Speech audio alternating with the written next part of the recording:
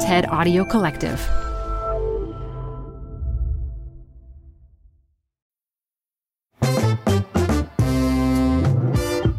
Hi, everyone. I'm Modupe Akinola, and this is a TED Business bonus episode. Capitalism often gets critiqued for being exploitative and for creating economic inequality. But it's unusual to hear this type of critique from someone like Nick Hanauer, an incredibly successful entrepreneur and venture capitalist. In this talk, Nick puts his own financial success on trial. He dismantles the mantra that greed is good and highlights the moral failings and bad science underlying this mantra. He lays out 5 rules of a new, more sustainable economic system, one powered by reciprocity and cooperation. We'll be back soon with more full-length TED Business episodes, but until then, this one will give you plenty to think about.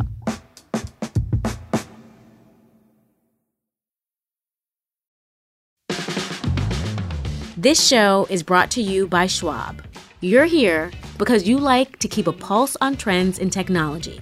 Well, now you can invest in what's trending in artificial intelligence, big data, robotic revolution, and more with Schwab Investing Themes. It's an easy way to invest in ideas you believe in. Schwab's research process uncovers emerging trends.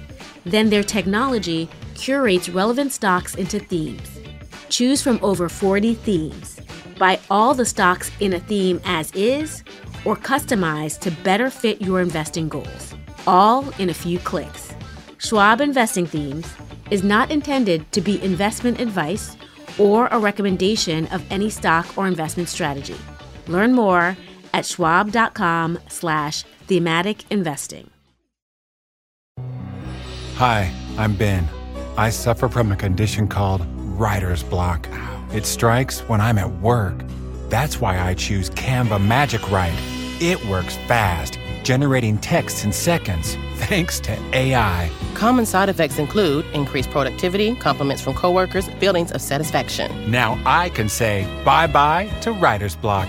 Ask your boss if Canva Magic Write is right for you at canva.com, designed for work. Canva. This episode is brought to you by Progressive Insurance. What if comparing car insurance rates was as easy as putting on your favorite podcast? With Progressive, it is. Just visit the Progressive website to quote with all the coverages you want. You'll see Progressive's direct rate, then their tool will provide options from other companies so you can compare. All you need to do is choose the rate and coverage you like. Quote today at Progressive.com to join the over 28 million drivers who trust Progressive. Progressive Casualty Insurance Company and Affiliates. Comparison rates not available in all states or situations. Prices vary based on how you buy. Add a little curiosity into your routine with TED Talks Daily, the podcast that brings you a new TED Talk every weekday. In less than 15 minutes a day, you'll go beyond the headlines and learn about the big ideas shaping your future. Coming up, how AI will change the way we communicate, how to be a better leader, and more. Listen to TED Talks Daily wherever you get your podcasts.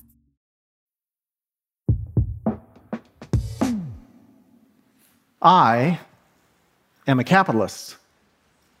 And after a 30-year career in capitalism, spanning 36 companies, generating tens of billions of dollars in market value, I'm not just in the top 1%, I'm in the top 0.01% of all earners. And today, I have come to share the secrets of our success, because rich capitalists like me have never been richer. So the question is, how do we do it? How do we manage to grab an ever-increasing share of the economic pie every year? Is it that rich people are smarter than we were 30 years ago? Is it that we're working harder than we once did? Are we taller? Better looking? Sadly, no. It all comes down to just one thing: economics. Because here's the dirty secret. There was a time in which the economics profession worked in the public interest for everyone, but in the neoliberal era, today, they work only for big corporations and billionaires. And that is creating a little bit of a problem. We could choose to enact economic policies that raise taxes on the rich, regulate powerful corporations, or raise wages for workers. We have done it before, But neoliberal economists would warn that all of these policies would be a terrible mistake because raising taxes always kills economic growth.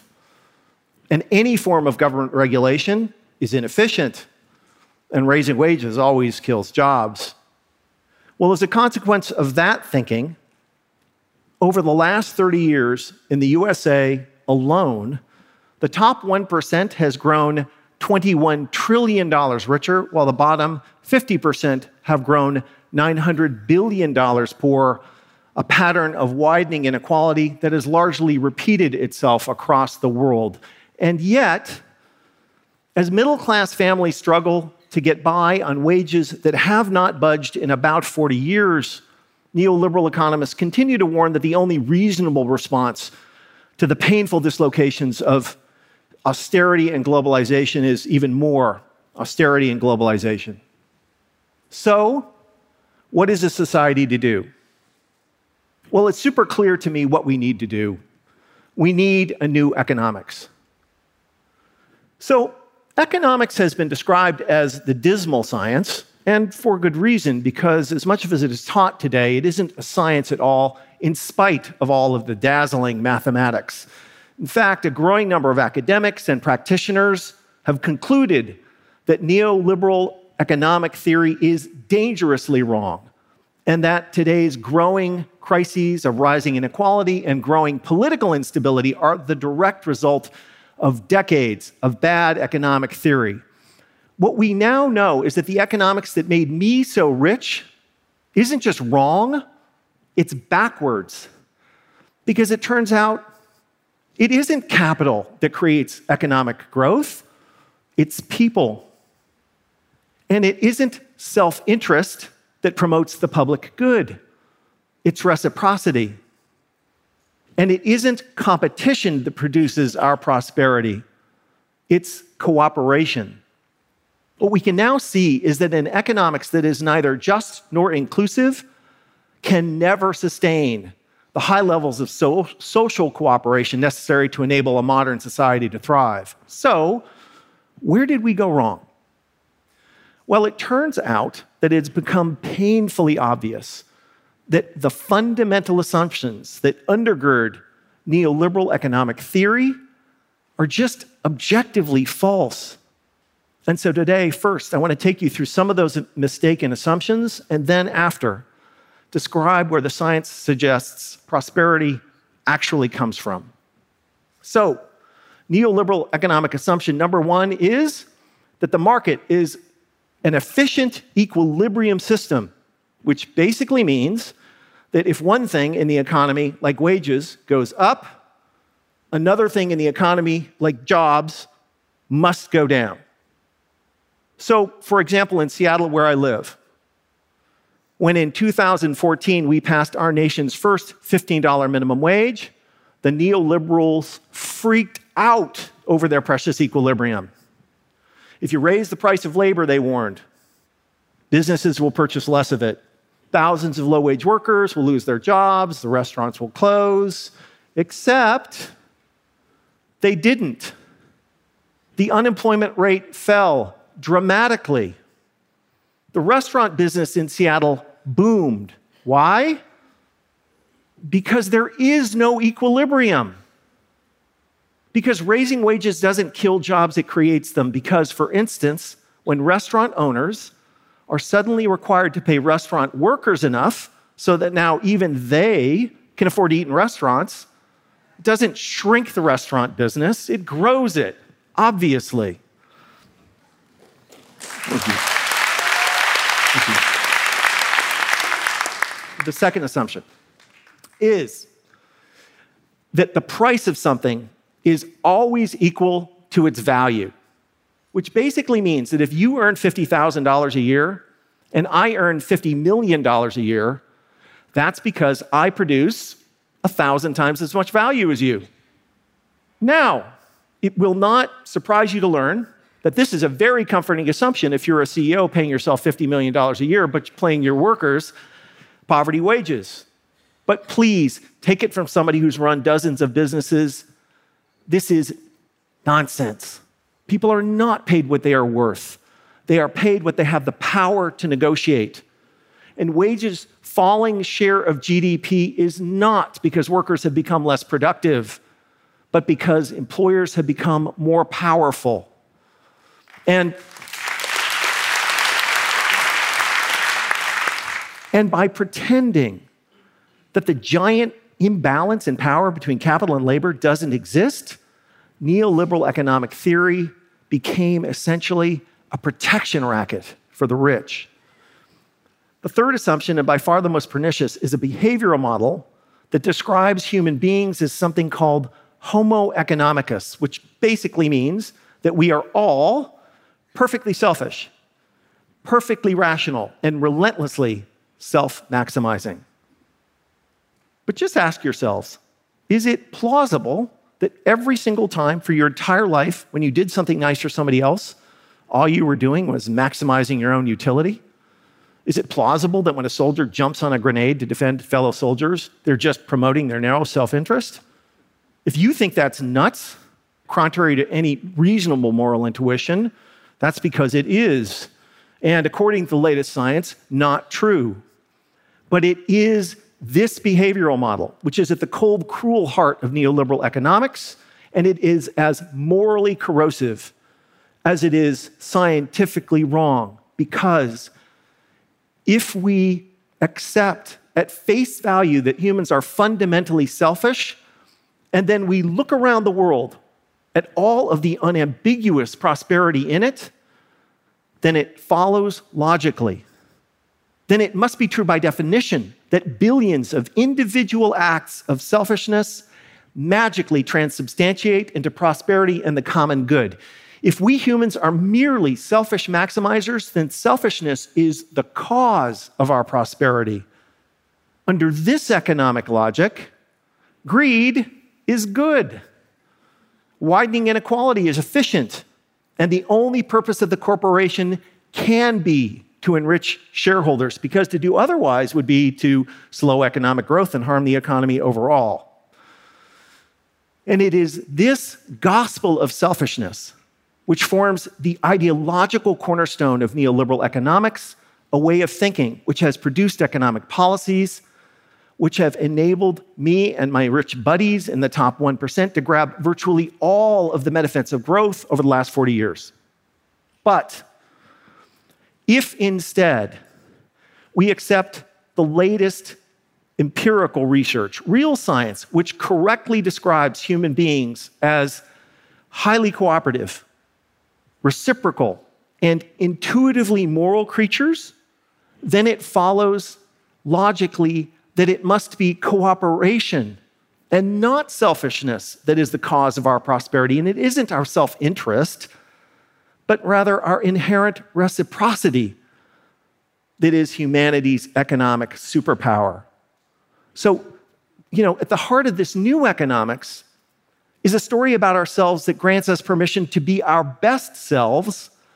And unlike the old economics, this is a story that is virtuous and also has the virtue of being true. Now, I want to emphasize that this new economics is not something I have personally imagined or invented. Its theories and models are being developed and refined in universities around the world, building on some of the best new research in economics, complexity theory, evolutionary theory, psychology, anthropology, and other disciplines. And although this new economics does not yet have its own textbook or even a commonly agreed upon name, in broad strokes, its explanation of where prosperity comes from goes something like this. So, market capitalism is an evolutionary system in which prosperity emerges through a positive feedback loop between increasing amounts of innovation and increasing amounts of consumer demand. Innovation is the process by which we solve human problems. Consumer demand is the mechanism through which the market selects for useful innovations. And as we solve more problems, we become more prosperous. But as we become more prosperous, our problems and solutions become more complex. And this increasing technical complexity requires ever higher levels of social and economic cooperation in order to produce the more highly specialized products that define a modern economy. Now, the old economics is correct, of course, that competition plays a crucial role in how markets work. But what it fails to see is that it is largely a competition between highly cooperative groups, competition between firms, competition between networks of firms, competition between nations. And anyone who's ever run a successful business knows that building a cooperative team by including the talents of everyone is almost always a better strategy than just a bunch of selfish jerks. So, how do we leave neoliberalism behind and build a more sustainable, more prosperous, and more equitable society? The new economics suggests just 5 rules of thumb. First is that successful economies are not jungles, they're gardens, which is to say that markets, like gardens, must be tended.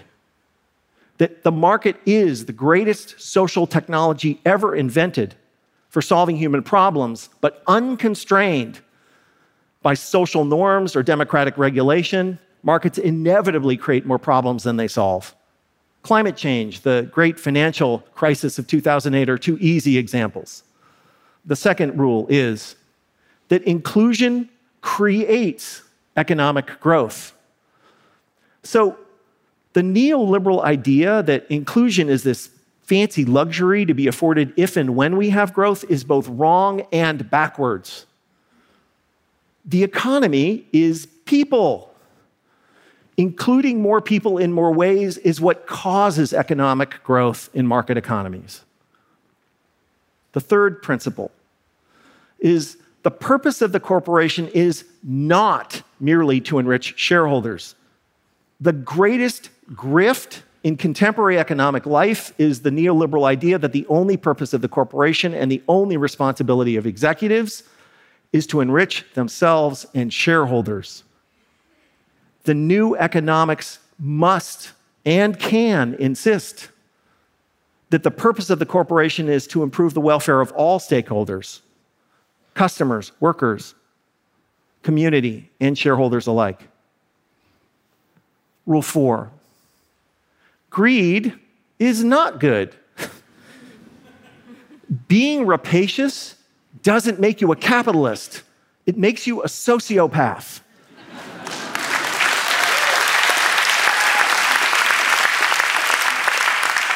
And in an economy as dependent upon cooperation at scale as ours, sociopathy is as bad for business as it is for society. And fifth and finally, unlike the laws of physics, the laws of economics are a choice. Now, neoliberal economic theory has sold itself to you as unchangeable, natural law, when in fact, it's social norms and constructed narratives based on pseudoscience. If we truly want a more equitable, more prosperous, and more sustainable economy, if we want high-functioning democracies and civil society, we must have a new economics. And here's the good news. If we want a new economics, all we have to do is choose to have it. Thank you.